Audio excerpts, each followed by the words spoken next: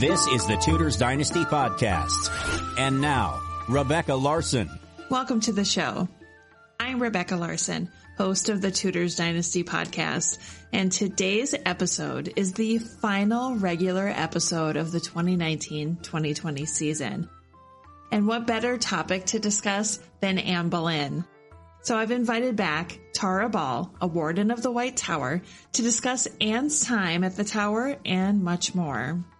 Before we get started, I'd like to thank my newest patrons, Janae J., Nicholas C., Jenny H., Barbara, Tanya L., and Karen B. Thank you so much for your support, and thanks as well to all of you who are existing patrons. Now, if you'd like to become a patron, you can do so by going to Patreon. That's patreon.com/Tudors Dynasty and click Become a Patron. Right now, patrons receive early access to lessons on my tutor course, as well as being eligible to win my monthly gift giveaways. This month, I'm giving away 2 books. You still have time to become a patron. These 2 books are Young and Damned and Fair by Gareth Russell and Corrado by Adrian Dillard. One is about Catherine Howard and the other one is about Catherine Carey. You really can't go wrong. And like I said, the drawing happens at the end of this month, so you still have time. In addition to those 2 books, here's the clincher. We'll also be giving away the famous Anne Boleyn bee pearl necklace. It's a handmade replica of it. It is absolutely stunning, and it has been offered to us by the Falcon's Nest. So I'll have links to that so you can check out some pictures and see what it's all about. If you enjoy the Tudors Dynasty Podcast, please subscribe or follow wherever you listen to my episodes. Also, if you feel so inclined to do so, please leave a review there as well. All right, well, let's get on with the show. Today, I welcome Tara Ball to the show. Tara is a warden of the Tower of London, has some wonderful insight on Anne Boleyn and her time at the Tower. Tara, welcome to the show. Hello, welcome, and thank you for having me. Let's just start from the beginning. What is it that has you and so many other people so fascinated by Anne Boleyn? For me, Anne Boleyn is the most fascinating of the 6 wives of Henry VIII, simply because it's hard to find one exact reason about why she is so fascinating. I think it's her whole story, because the king fell in love with her, or she fell in love with the king, either way. And it started out so great, but it ended in a really big tragedy. And I suppose ever since learning about her in primary school, I've just always wanted to know why this happened. I keep questioning myself over and over again about why this happened. I wanted to know more, and it's just never actually ended. And I think for other people becoming fascinated about Anne Boleyn, I think it's more or less the same reasons. Everyone's got a different reason why they are so fascinated with her, but I think I tend to find a common one tends to be because it's hard to find the real woman, in my opinion, because there is so little evidence, but then there's so much. But I think a lot of it is other people's opinions. And I think other people become very fascinated by her because I think in some way they can connect to her story, because I think everyone has had a friendship or a relationship that's broken down. And I feel personally that everyone can kind of relate to that. And I think they see this historical figure and they feel that they can connect to her in some small way. And her whole story is just absolutely fascinating. I think I once watched a documentary about the Titanic, ironically enough. And I think that one of the historians was saying in that one that it's like a great novel. And I think I can relate to the whole story of Henry VIII and his 6 wives. It's like a great novel that was never written. It actually happened in real life. And I think when you get a story that touches you in the same way that a novel does, it becomes absolutely fascinating. You continually question it, trying to search for the truth. But other than that, I think it's wonderful that we have a historical figure that is so fascinating. And it's like it's out there waiting to be found out. She is out there just waiting to be her truth to be found out. Indeed.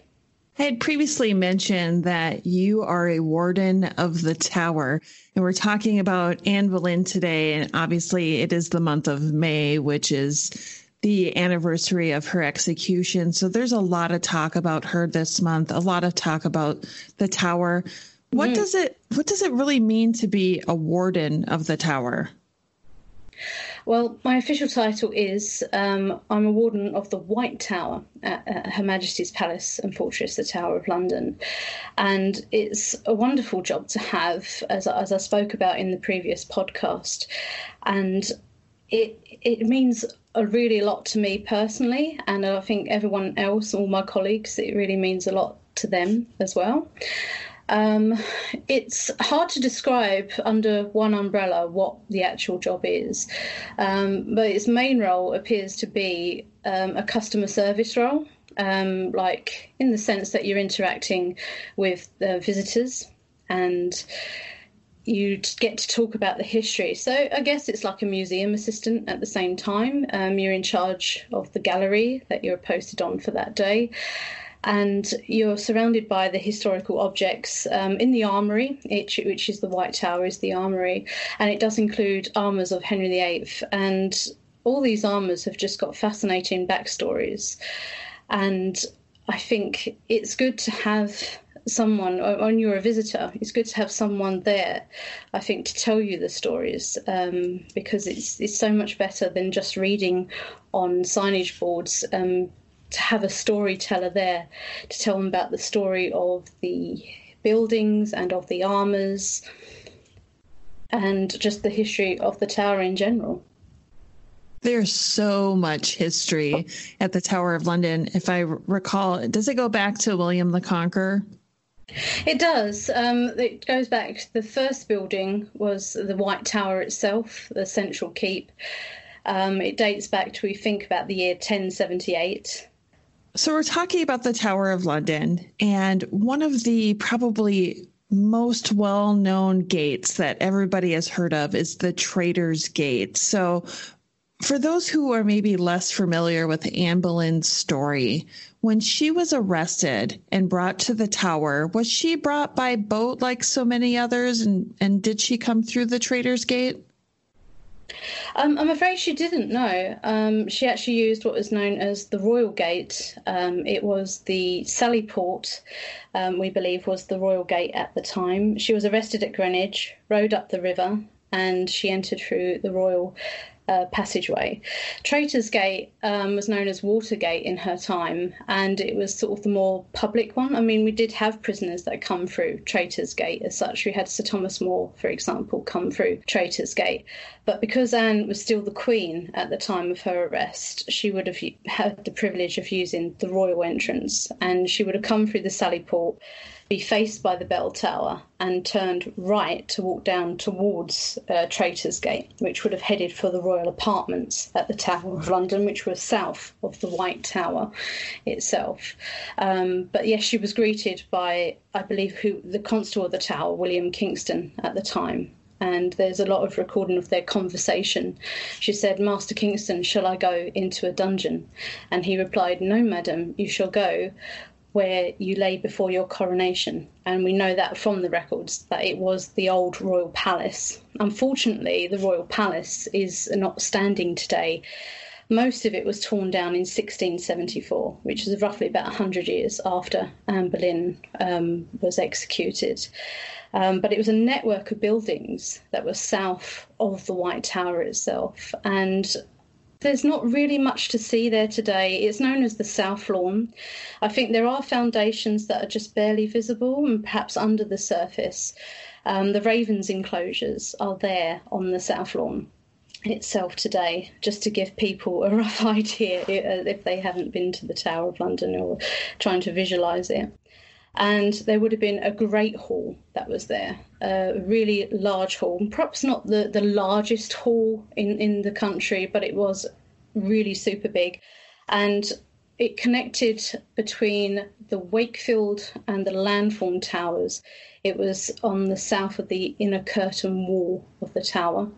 And there was a building adjacent to this great hall that went north of the Lanthorn Tower, straight up to the Wardrobe Tower, which was just next to the south side of the White Tower. Lots of towers being mentioned here. And this building was known as the Queen's Apartments, the one that goes from Lanthorn to the Wardrobe Tower, and that was where Anne Boleyn was taken.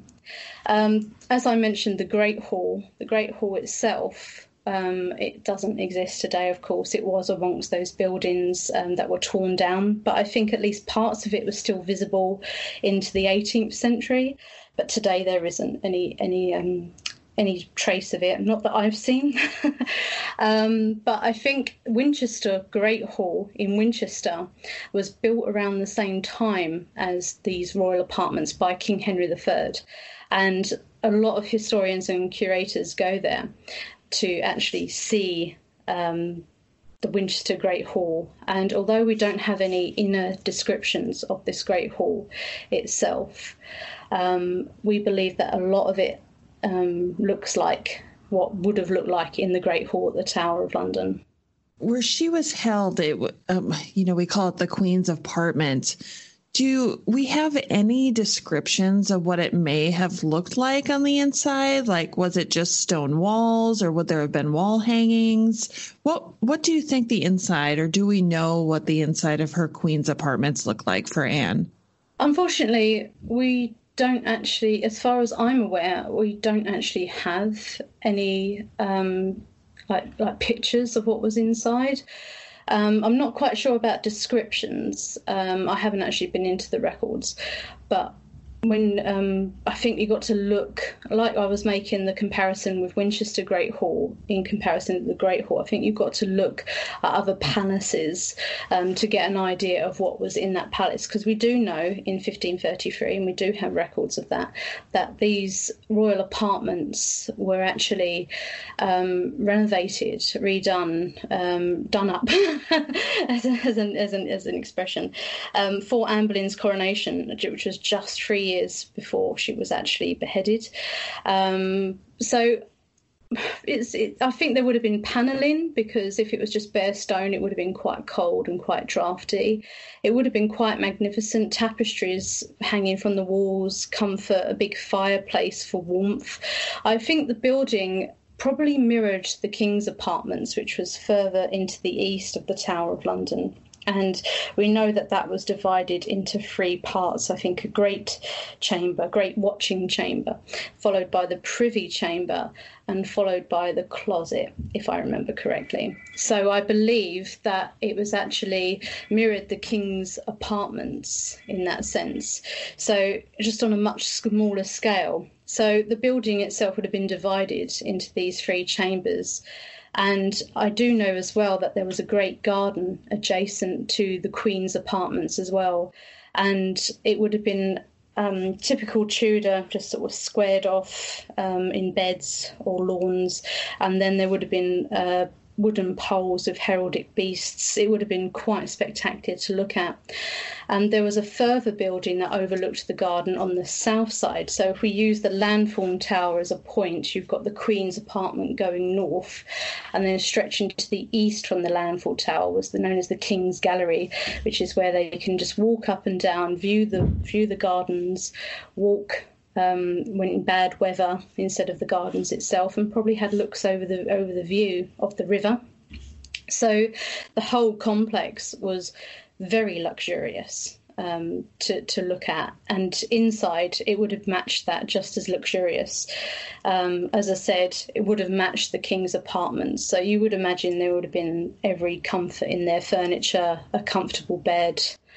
So in a sense, when Anne Boleyn was imprisoned there, I think it would have been quite psychological terror for her, simply being because she remembered that apartment in better times, and it would have still had those decorations and luxuries that were there. And obviously in so very different circumstances, when you really think about it, how it must have been for her, it must have been absolutely psychologically traumatizing for her, especially as people speak about the sudden speed of her downfall. One minute she was at Greenwich being queen, probably a little bit apprehensive. She could see that things were going on. Henry had abruptly just left her at the joust on the 1st of May. She had no idea why. And then all of a sudden she was summoned to the council, told of her arrest, and she was taken to the Tower, taken to the palace, and didn't really know what was going on. But yet she was surrounded by the luxury and finery of her position. It's really quite surreal to think about it. There's so much mystery around that time, and I've always wondered, out of curiosity, do you believe her May 6th letter from the Tower was real? Would she have even had the opportunity to write someone? It's a very, very good question, and it is something that I'm continually researching into.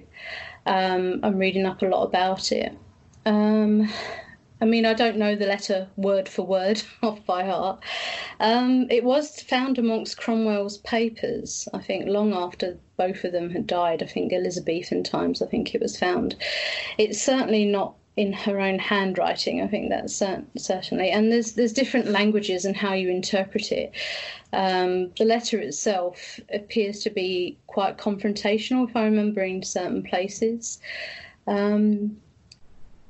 I wouldn't be, I suppose the safest thing to say is that I wouldn't be surprised if it was genuine, like if it was from her. But I'm swinging towards the other side because I think by being a bit confrontational, she might have been compromising her chances, perhaps because we do know from Kingston's letters that her moods were swinging back and forth into hysteria. 1 minute she was laughing, next minute she was weeping in particular. And I suppose everything about her life was going through her mind at that point. She just didn't really expect this downfall to come along at all. But I think I've recently read or heard on an audiobook or something that she had expressed a desire to write to the king to try and have her say. It's just one of those things that I think is very, very difficult to prove 100%. But I believe that this letter, I think for me, the safest thing is to say I wouldn't be surprised if it turned out to be genuine, if somehow we could definitely prove it, or it was actually a forgery of some kind. Well, not exactly forgery, but someone trying to be rather romantic about it.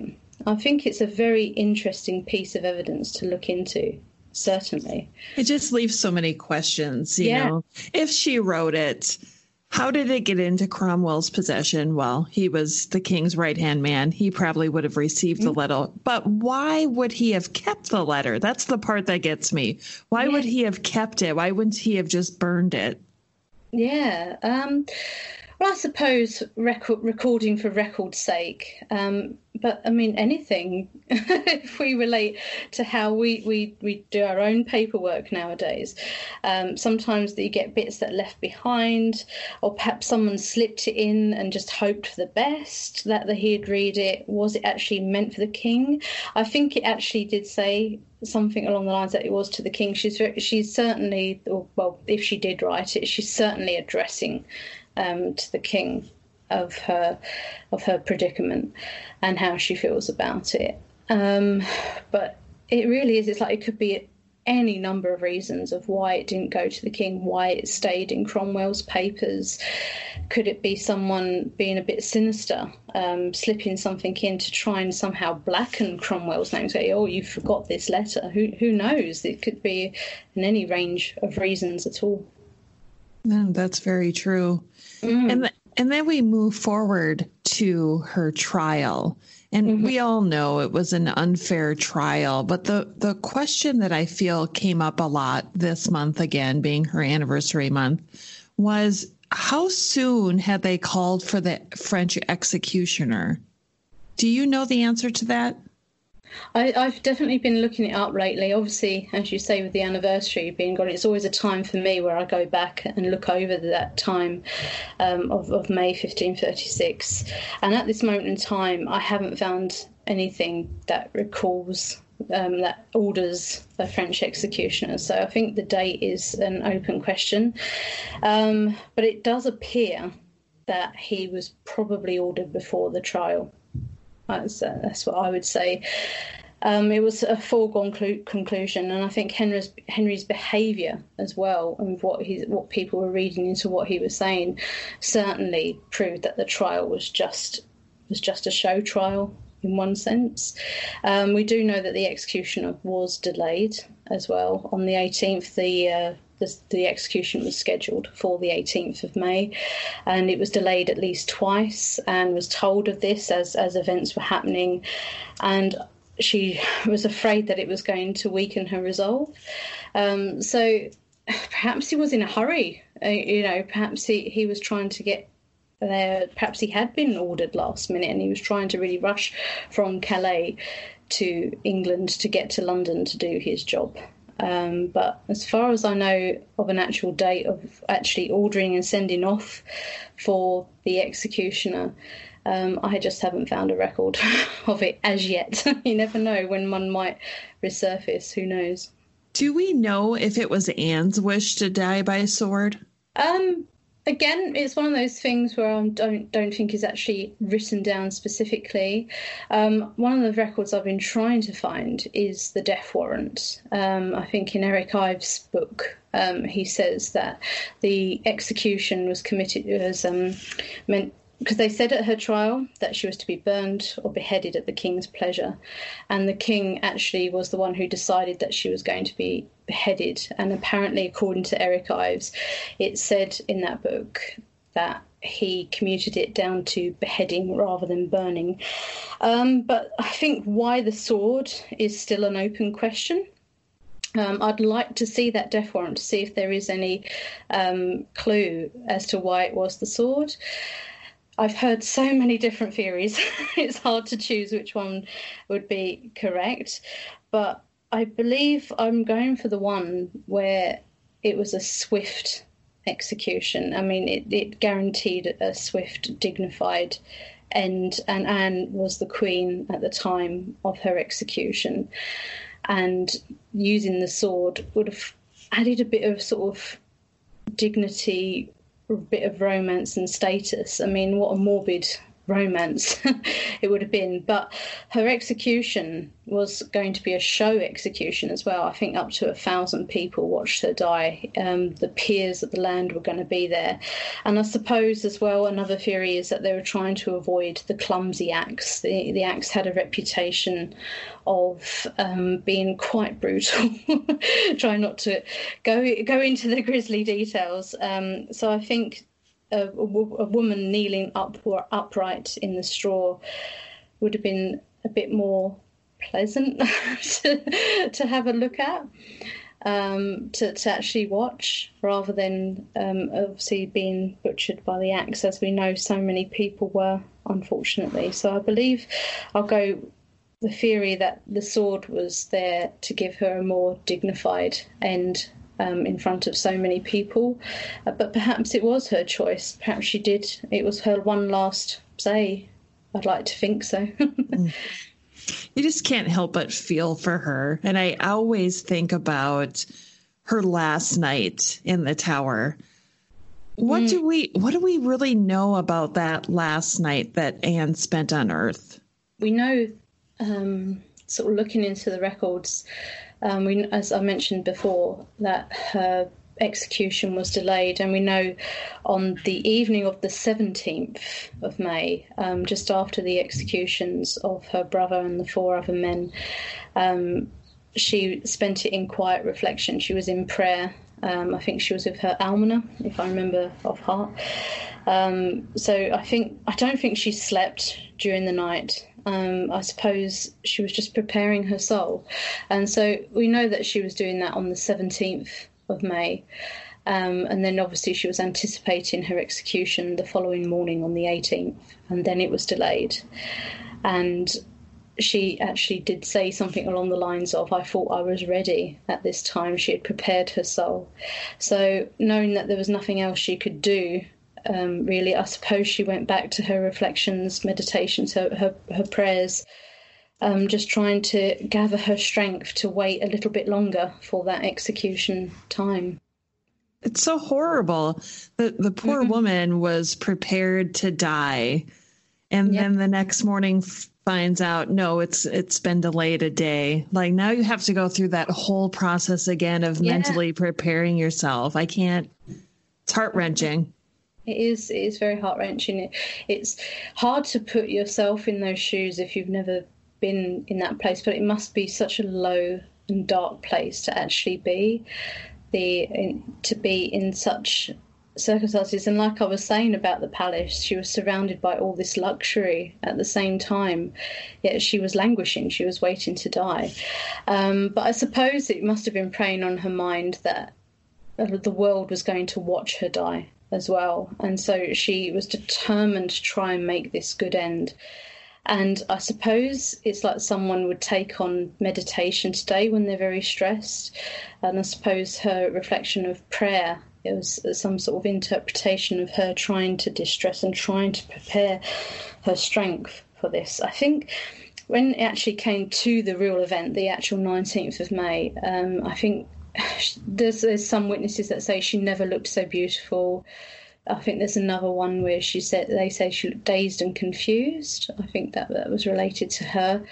And she was probably looking absolutely exhausted because she probably had not slept for the last couple of nights. I mean, what would you do? I really don't know what I would do if I was in that situation, other than try and sort of contemplate, perhaps talk to the people around me, and try and maybe, I mean, she was sort of in good spirits at some point. She had this really black sense of humour, so perhaps she was talking to her ladies, trying to get her mind off of things a bit, trying to just sort of lighten the mood a bit.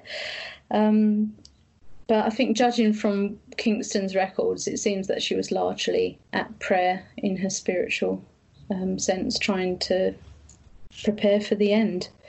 But it is, even talking about it, I can feel the emotion almost, and thinking what an awful place to be in, spiritually, emotionally, mentally. What an awful place to be in. Let's move forward. After we've been drained of all of our emotions thinking about Anne Boleyn. Draining, yeah. Let's get to the day of her execution, because I'm curious, from the moment she woke, do we know from the moment she woke till the time she stepped up on the scaffold what her day looked like? What was the weather like and that kind of stuff? I imagine that the weather would have been quite nice. Certainly no one, I don't think, actually specifically recorded the weather as such, but obviously living in the UK, the weather is generally quite nice in May. I think there was some sort of legend or prophecy, I think Anne reflected on, that said something that it wouldn't rain until she was dead, if I remember correctly. So I think that is, if that's true, I think that's a big hint that I think the weather was quite nice at the time. And I think had the weather been absolutely pouring down with rain, I think the execution probably would have been postponed again. So we must imagine that the weather was quite good. Again, if the whole aim was to put on a show, even though it was for someone to die, if it was the aim to put on a show as such, they would have had nice weather to carry it out, because they would have had to have been able to see the scaffold. I don't know if any stands. I do know on public executions on Tower Hill, the stands were erected around, because people in their hundreds would have come around for a public beheading, but they really tried to control the crowds at the Tower of London. They do say the gates were open, so I think there were many witnesses to her last journey, and it was all very ceremonial. She would have been escorted there by the yeomen of the guard. William Kingston was obviously escorting her as well. Her ladies accompanied her, the 4 young ladies, and I think at least from the public, if the gates were open, the public could have seen at least her last journey if they did not actually see her die. She gave out arms to the public, so perhaps she would have, to do that, she would have had to have met the populace But for the actual moment of execution, I think it was quite reserved for the peers. It was more private when it came to the actual event of her death. And I do know from obviously working at the Tower that we can get a lot of mist at certain times. So from the river. So I suppose it would have had to have been a very clear day. The weather would have have to been clear. And if it didn't meet these standards, I imagine that the execution would have been postponed again for the event, so everyone could have a clear view. That poor thing. So she's on her way to her death. She's giving out alms. She makes her way to the scaffold, and then we know about her final speech, which is amazing for us to have those firsthand records of what people have said that she said while she was standing up there. And when you read it, you can't help but feel moved. It's a very moving speech. I think it's got to be up there amongst some of the finest historical speeches, I think, of British history. For me, I like the part, I think her last laugh, if she did have one, was, in a sense, the quote where she said, if anyone would meddle my cause, I let them judge the best. That is so dignified. But yeah, there's a little bit of a twist in there. It's still proclaiming her innocence without actually saying that she's innocent. Perhaps she had fault. Perhaps someone will take pity on me. Perhaps there will be rebellions. Perhaps someone will take up my cause and defend me. But I think that's my favourite part of her speech. I think there was a certain expectation with execution speeches. I don't think it was the time or the place to start really using it as a confrontation. I think in fiction sometimes it's used as an opportunity for the victim to have their last say of what they would like to say. But I think there was a lot in keeping the dignity going. I mean, I think people have said that, you know, she was thinking of her family, of her daughter, which I suppose she probably was. But certainly what she was saying was not aimed for her family or daughter. I think she was just trying to make that dignified end. Perhaps, even though it was so dark, it was her finest hour. She was bowing out gracefully, and she wanted to keep that dignity as befitted her station, as befitted her personality. But that quote that I mentioned, I think, was where she could really express everything that she wanted to say in so few words. I think she really was trying to emphasise in that little quote that she was innocent.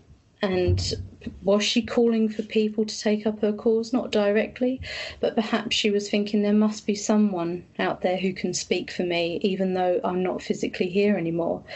And in a way, I think it was quite prophetic, almost like a prophecy, because nowadays, 500 years later in the 21st century, so many people are interested in her, and we all, I think everyone, who truly is appreciative of Anne Boleyn believe that she was innocent. It's so obvious going through the records, reading the history books, that this was a terrible miscarriage of justice on her.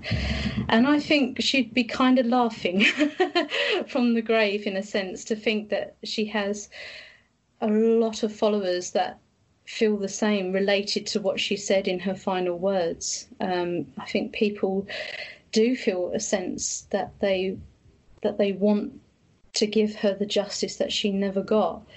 But I don't think it's actually possible to do, because it's just the time has just gone. But who knows? Perhaps one day, who knows? Someone might do something. Something might be done. But for now, I think it's more important to never forget her story, never forget the person that she was, never forget how dignified she was at her end.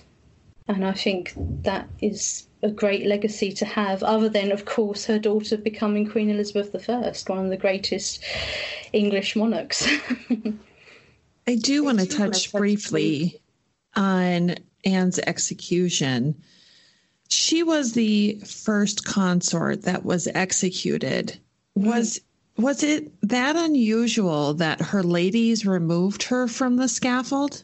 Oh, that's a very interesting question.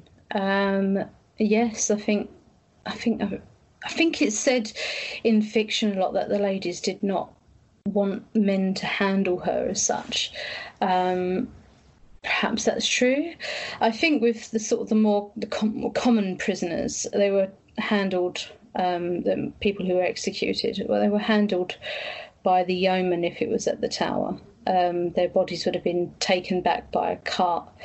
But perhaps I've been reflecting on this, and in my opinion, I think perhaps she might have been some sort of last request from them, that perhaps she said that she didn't want the yeoman or the guards to actually handle her remains.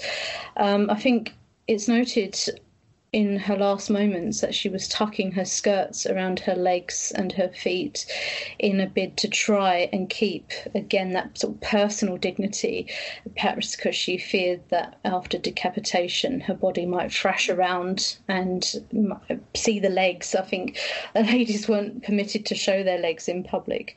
And so perhaps because we have that knowledge that she was tucking her skirts around her legs at that last moment, the ladies were trying to keep in with perhaps a personal wish of hers, to try and keep that dignity, that she was a lady, that she was a queen consort. The ladies certainly carried her off. It said that they wrapped her remains in a sheet, both the head and body, and that they took them into the chapel of St. Peter ad Vincula. And I think among the earliest records, it says that she was buried in the choir, which would have been the altar area. And I think, again, this is something that's ongoing research for myself. I'm trying to find as much information as possible. And I think, how could 4 ladies bury a body without help? I believe that they probably drafted in someone to do the physical side of lifting the paving stones, digging the earth, and then putting the body into the earth itself. We know that she was put in an elm chest. It wasn't a proper coffin as such. They found it in the armoury stores, and it was of bow staves. So obviously they emptied the contents, if there was any, and put her body in there. I think for the everyday person who was executed, if their head was spiked on London Bridge and their body was brought back to a place of burial such as the chapel, the Tower, I think the body just would have been put into the bare earth. So I think, from my opinion, I think just by putting her in that elm chest was, again, carrying on with that dignity that this was a Queen of England. They tried their best to find some sort of coffin for her, trying to give her some sort of proper burial as such. And I think, as I mentioned, the earliest sources sort of date from the 1600s in chronicles, and I think it was well known that Anne was buried under the altar, because there's a lot of debate about whether her remains that were found in 1876 were actually hers or not. And I believe that they were hers. Me personally, I think they were hers. But the earlier sources certainly say that she was buried under the altar. And I think these chroniclers came from London, and perhaps there was a marker. There's no one actually saying that there definitely wasn't a marked grave. Perhaps they did leave some sort of marker, but perhaps it wore away quite quickly. Perhaps it was covered up. Who knows? But certainly by the 18th century, I think we can say with certainty there was no marker there. Her grave had been lost, unfortunately. But I do believe that after the execution, using the 4 ladies, taking away her body, I think, again, it was trying to keep up with perhaps a personal wish she had made. There's obviously nothing on record to say that she had any last wishes in that respect. But I think it possibly could have been a last wish, and trying to keep her being the Queen of England. She was the Queen Consort at the time of her death. Certainly. You recently helped me out on Facebook on the anniversary of Anne's execution, Yeah. you had made a wonderful post about when her body was found and what was found on the body or of the body. Would you mind going into that maybe a little bit with listeners? Yeah, sure. It's something I've been researching very recently. It's quite fresh in my mind, and I posted that post because obviously I believe it's quite an interesting topic, but not one that's always covered. So I think it was some months ago, I was going through a wonderful book. I actually managed to purchase a first edition copy of it that was written in 1877. And it's a long title, but to shorten it, it's notices of the historical persons buried in the Chapel Royal of St. Peter ad Vincula. The author is Doyne Seabell, and it's one of my best books. It's one of the best books I ever read. It's absolutely so fascinating in the sense of what was carried out in 1876 and then into the spring of 1877. So to summarise in a nutshell, I think Doyne Seabell, he was part of Queen Victoria's household, I believe, and he was going around the historical places, Windsor Castle, Westminster Abbey, just to view the tombs, the royal tombs of the past monarchs. And then he knew that there were famous historical figures that were buried at the Tower. So when he came to the Tower, to the chapel, I think he was quite saddened that there was absolutely no memorial there for any of these people, not just Queen Anne Boleyn, but we're talking about the Dukes of Northumberland, the Dukes of Somerset, who were beheaded a bit later than Anne Boleyn. Lady Jane Grey is another one. There was just absolutely nothing in that chapel, and he felt that it wasn't fitting. And I think he's quite right in thinking that it should have been something a bit more fitting, because by sort of 300 years later, I think the Tudors got a bit of a revival in the Victorian era. Everyone began to realise their story. There was a few people writing historical books about these historical figures at the time, and it was capturing imagination for certain. And he felt that something needed to be done. And I think what really sealed the deal was that he realised that the chapel, at least inside, was in need of a good repair. And so that he got a team together of people that were all involved with Queen Victoria's household one way or another. And the pavement, it was noted to have sunk in 2 places at the altar. It's hard because there are not any pictures in the actual book, so it's hard to sort of paint the picture. But from what I've read, on one side, on the left, it was sunk, and on the right side, it was sunk as well. But they did know from traditions and some records, that the scant records that they had at the time, that there were burials there, including Anne Boleyn in particular. So they decided to draw up a plan first, just to sort of get a good idea of who could be under there. And they realised that on sort of to the left of the altar, Anne Boleyn and her brother George was possibly buried in that place. So they decided that yes, that was where it was sunk. So let's do some digging. So they lifted the slabs. And they said not 2 feet under, they found the bones of someone. They could clearly see, from whatever they could see, it was one person, but they weren't lying in the original order. So they found them to be piled, I think is the term. They found them piled under the earth, and using a sieve, they carefully removed all these remains. And they found that further down, there was an 18th century coffin of a woman called Hannah Beresford, if memory serves correct. And the lid of her coffin had collapsed, which had caused the pavement to sink. So that answered the question of why Anne Boleyn's, these pile of bones, were piled up in a corner. That's why they weren't lying in the original order, was because it was to allow Hannah Beresford's coffin to be buried further under. And I think the date of her burial is roughly 1750. Just sort of off the top of my head there. So they believed that on this plan, they found these bones, and it said that according to their plan, that these bones should be Anne Boleyn. So they got a doctor to have a look. The bones were removed to the Queen's house where they were examined, and he established that they were female. In the prime of life, he estimated an age between 25 and 30. There's debate about whether that is correct or not, but at the time that's what he believed. And he described there was enough there. There's actually very little that actually survived at that point, but there was enough there for him to conclude that there was this lady who stood 5'3", 5'5" in height. She had very slim feet, narrow feet, and she had these tapering fingers as well. And I think we're all familiar with portraits of Elizabeth I with these beautiful long-fingered hands, particularly that lovely portrait of Elizabeth when she was about the age of 13 that's in the Royal Collection, where her hands are completely on show. And so I like to think that that is the proof that it's Anne Boleyn, because Elizabeth would have inherited them from someone.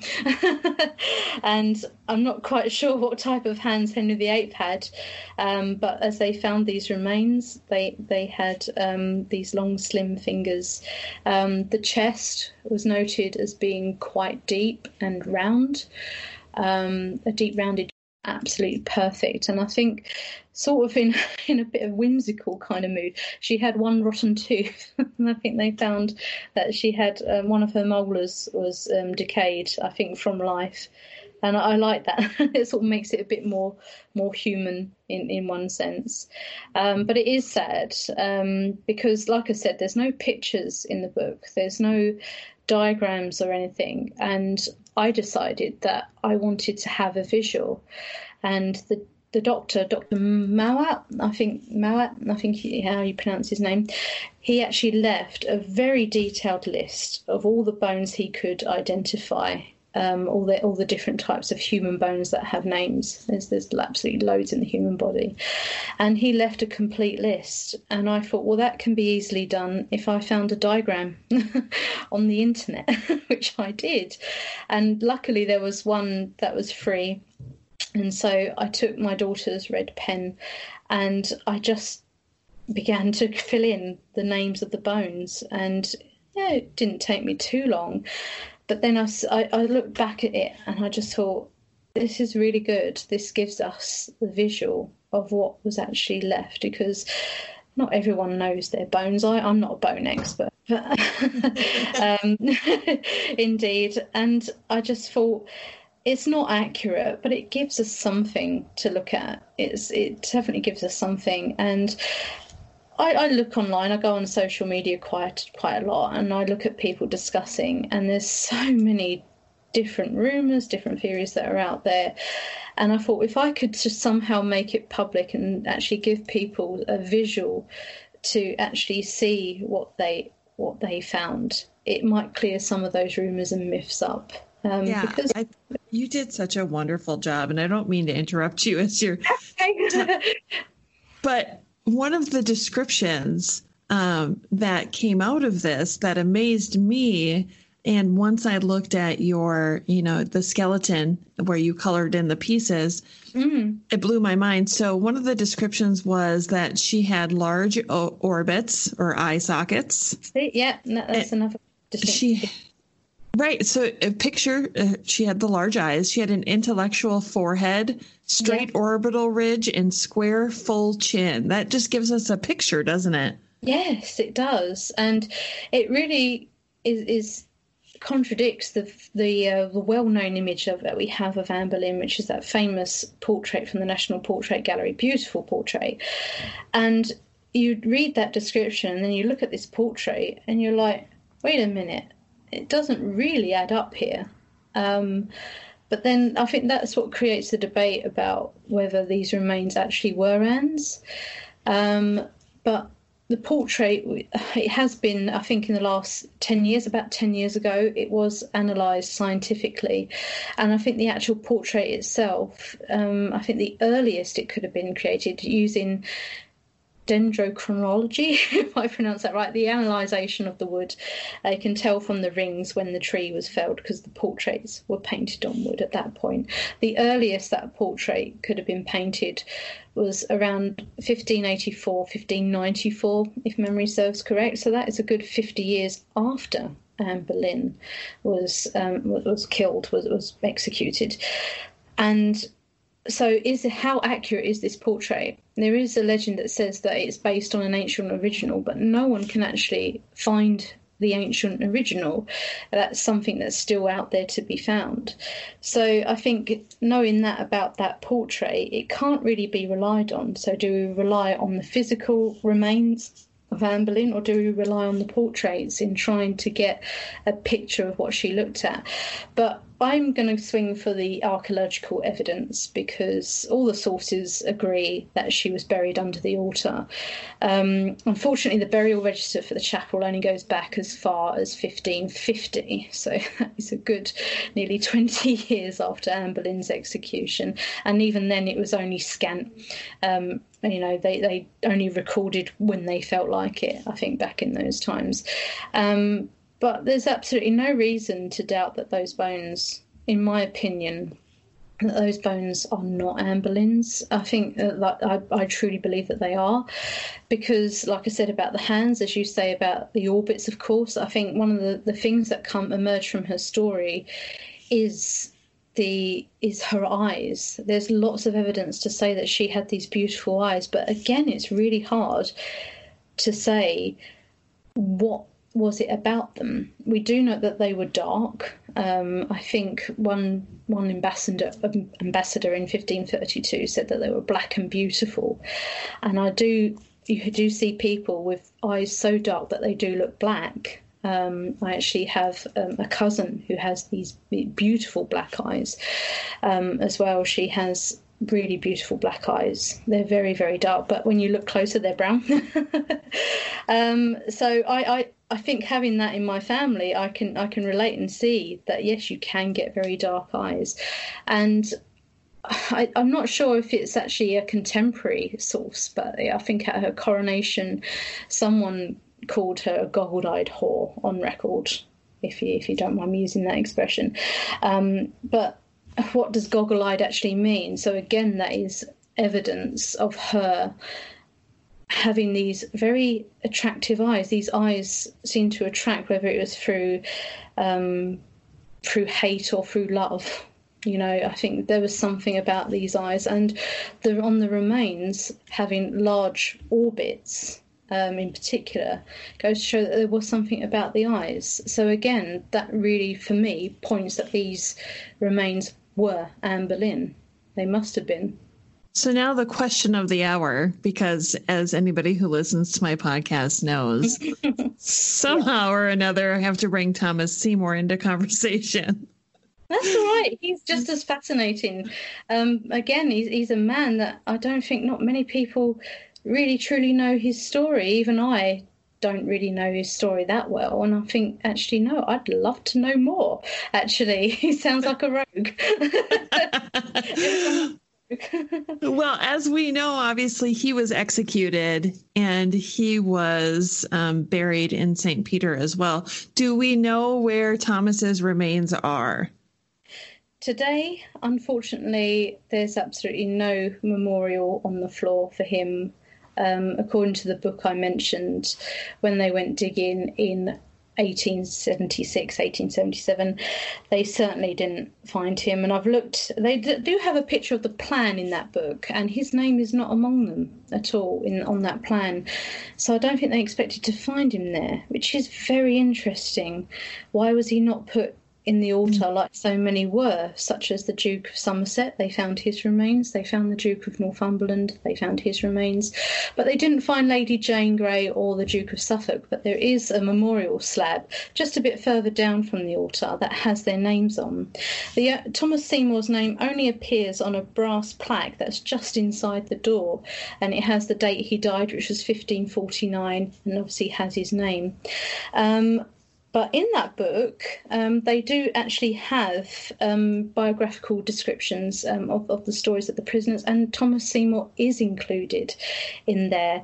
And what is wonderful about it is that they actually have transcribed his death warrant. And I think that is the crucial point, because it says both head and body to be taken into the Tower, or buried in the Tower. It doesn't actually say chapel, which is interesting, because I think tradition has it that, yes, people were buried in the chapel, such as George Boleyn. But what we do know, if we go to Anne Boleyn's case, is that the 4 other men were buried in the churchyard, which was just outside the chapel. There were burials outside the chapel in this churchyard. And I actually think that Thomas Seymour was possibly buried in the churchyard, because on his death warrant it doesn't say chapel, it says in the Tower. And I think Are you serious? Yeah, I do believe it's very hard, because I have been looking it up, and everyone, I think all the biographical, all the early sources, sort of 19th century and earlier, all say, they seem to cut off at that point. They just repeat that point of where he died. Was it irksomely, horribly, which is just awful.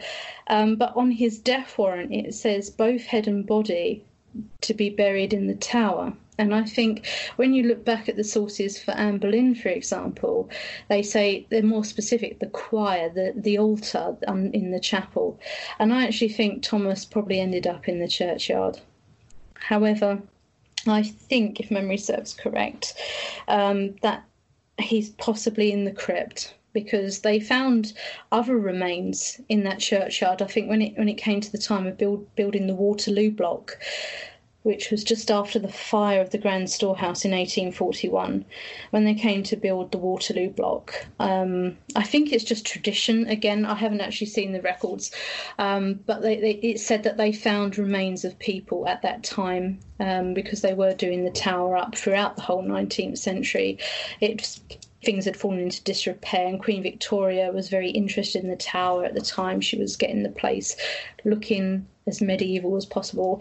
And I think in that time they did find remains of people in what remained of the churchyard outside the chapel.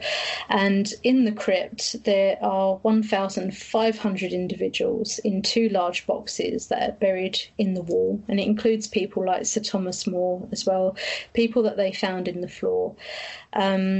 So I think, if anything, Thomas Seymour is probably in the crypt. But I think originally, from what I've found out on his death warrant, it seems to indicate that he was possibly in the churchyard rather than actually in the chapel. But he was spared the indignity of having his head on a pike on London Bridge, because it said both head and body to be brought into the Tower for burial. Well, that was nice of them. Yeah, and I think for that reason as well, I'm not quite sure on what titles that Thomas Seymour had, but I think he wasn't a duke, was he? No, he was a baron and Lord High Admiral. And yeah, even though they're quite high status titles to have, I think that is probably why they refrained from burying him in the altar, because that was reserved for the highest, like the Queen, Queen Anne Boleyn, Queen Catherine Howard. Lady Rochford was the wife of George Boleyn, and she was beheaded alongside Queen Catherine Howard, as we know. And then Margaret Pole is in there. She had royal blood. So I think for poor Thomas Seymour, I think because he wasn't a member of the club, shall we say. And like the men that Anne Boleyn was accused of, and the ones of Catherine Howard, even though they were of the royal court, they were in the sort of the royal circle. I think that he was probably put in the churchyard for along the same reasons, that their status just wasn't high enough to be put in that place of honour under the altar. Well, thank you for explaining that to me, because I've been curious about that for a long time, and now I want to go back and look at the warrant. Yes. definitely. If you find a copy of it, but it is transcribed in that book, Notices of the Historic Persons Buried in the Chapel Royal of St. Peter ad Vincula. These books have such long titles. Well, I'll include a link for everybody in the show notes, and I'm going to go back through all of my records because I'm pretty sure I have a copy of his warrant somewhere that I can go back through again. Yeah. Now we've reached the time, the part of the show where I ask you a few questions outside of our topic. Okay. So the first one is, if I were to give you a time machine, what event in time would you choose to witness? Oh, interesting question. There's so many. There's just so many. I have to say, not everyone's going to agree, but I think I would have liked to have been there at the actual execution of Anne Boleyn, having read so much about it, even though it would be such a horrifying experience. It was a history being made at that point. It's one of those points in history where I think history is being made. And away from the brutality of watching someone getting beheaded, I think I would have loved to have just been there in the atmosphere, being one of these people where, quite shocking, it's the Queen of England being beheaded. So I think I would actually be brave enough to say I think I would have liked to have been there, just even though it would have been very emotionally charged. No one would have known what to thought, but just to have been there and sort of witness the events going on and having the answers to the questions that we all have as well. Then I could bring them back in that time machine. Definitely.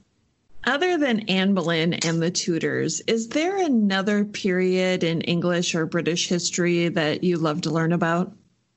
Oh, yes. I think all British royal history is fascinating. It's such a fascinating story, but I feel particularly close to Queen Victoria and Prince Albert. It's a love story in itself, and I just find her such a quirky woman in herself. She wrote a diary. She was the mother of 9 children, trying to organise her family. Her childhood was quite lonely and tragic. So I think it's the drama behind Queen Victoria is absolutely just as fascinating to me. So and her love story of Prince Albert. I mean, I do watch films. I have read a few fictional books on Queen Victoria as well, and I think it's a wonderful, wonderful story. So I'd say, yeah, Queen Victoria and Prince Albert is another quite a fascination of mine that I like to read into. What are you currently reading? Oh, I actually tend to do audiobooks nowadays because I'm obviously a mum of two young children. It's hard to find a moment where I can actually pick up a book, start reading, and actually immerse myself into it. But I tend to pick up books and sort of dip in and out rather than read cover to cover. But at the moment, I'm not actually reading anything at the moment. Like I said, I'm always dipping in rather than actually reading a current book, but audiobooks is my go-to at the moment, and podcasts as well. So sort of getting my little Tudor fix from there.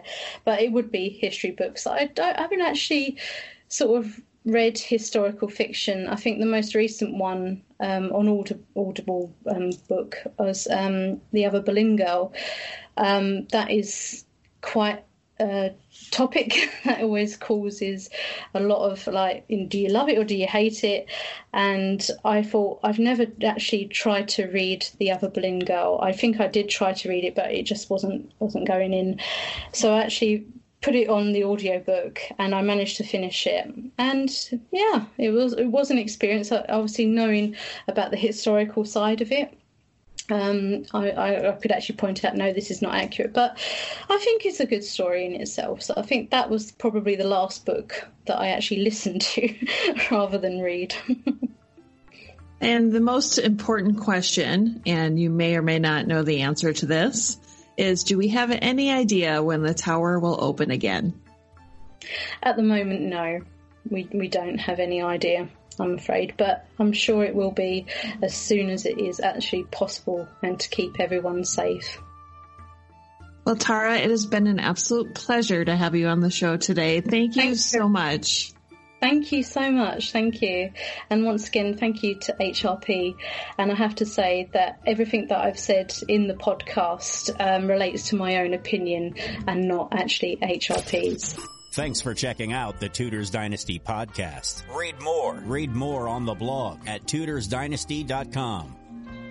Follow Tudors Dynasty on Facebook, Twitter, and Instagram.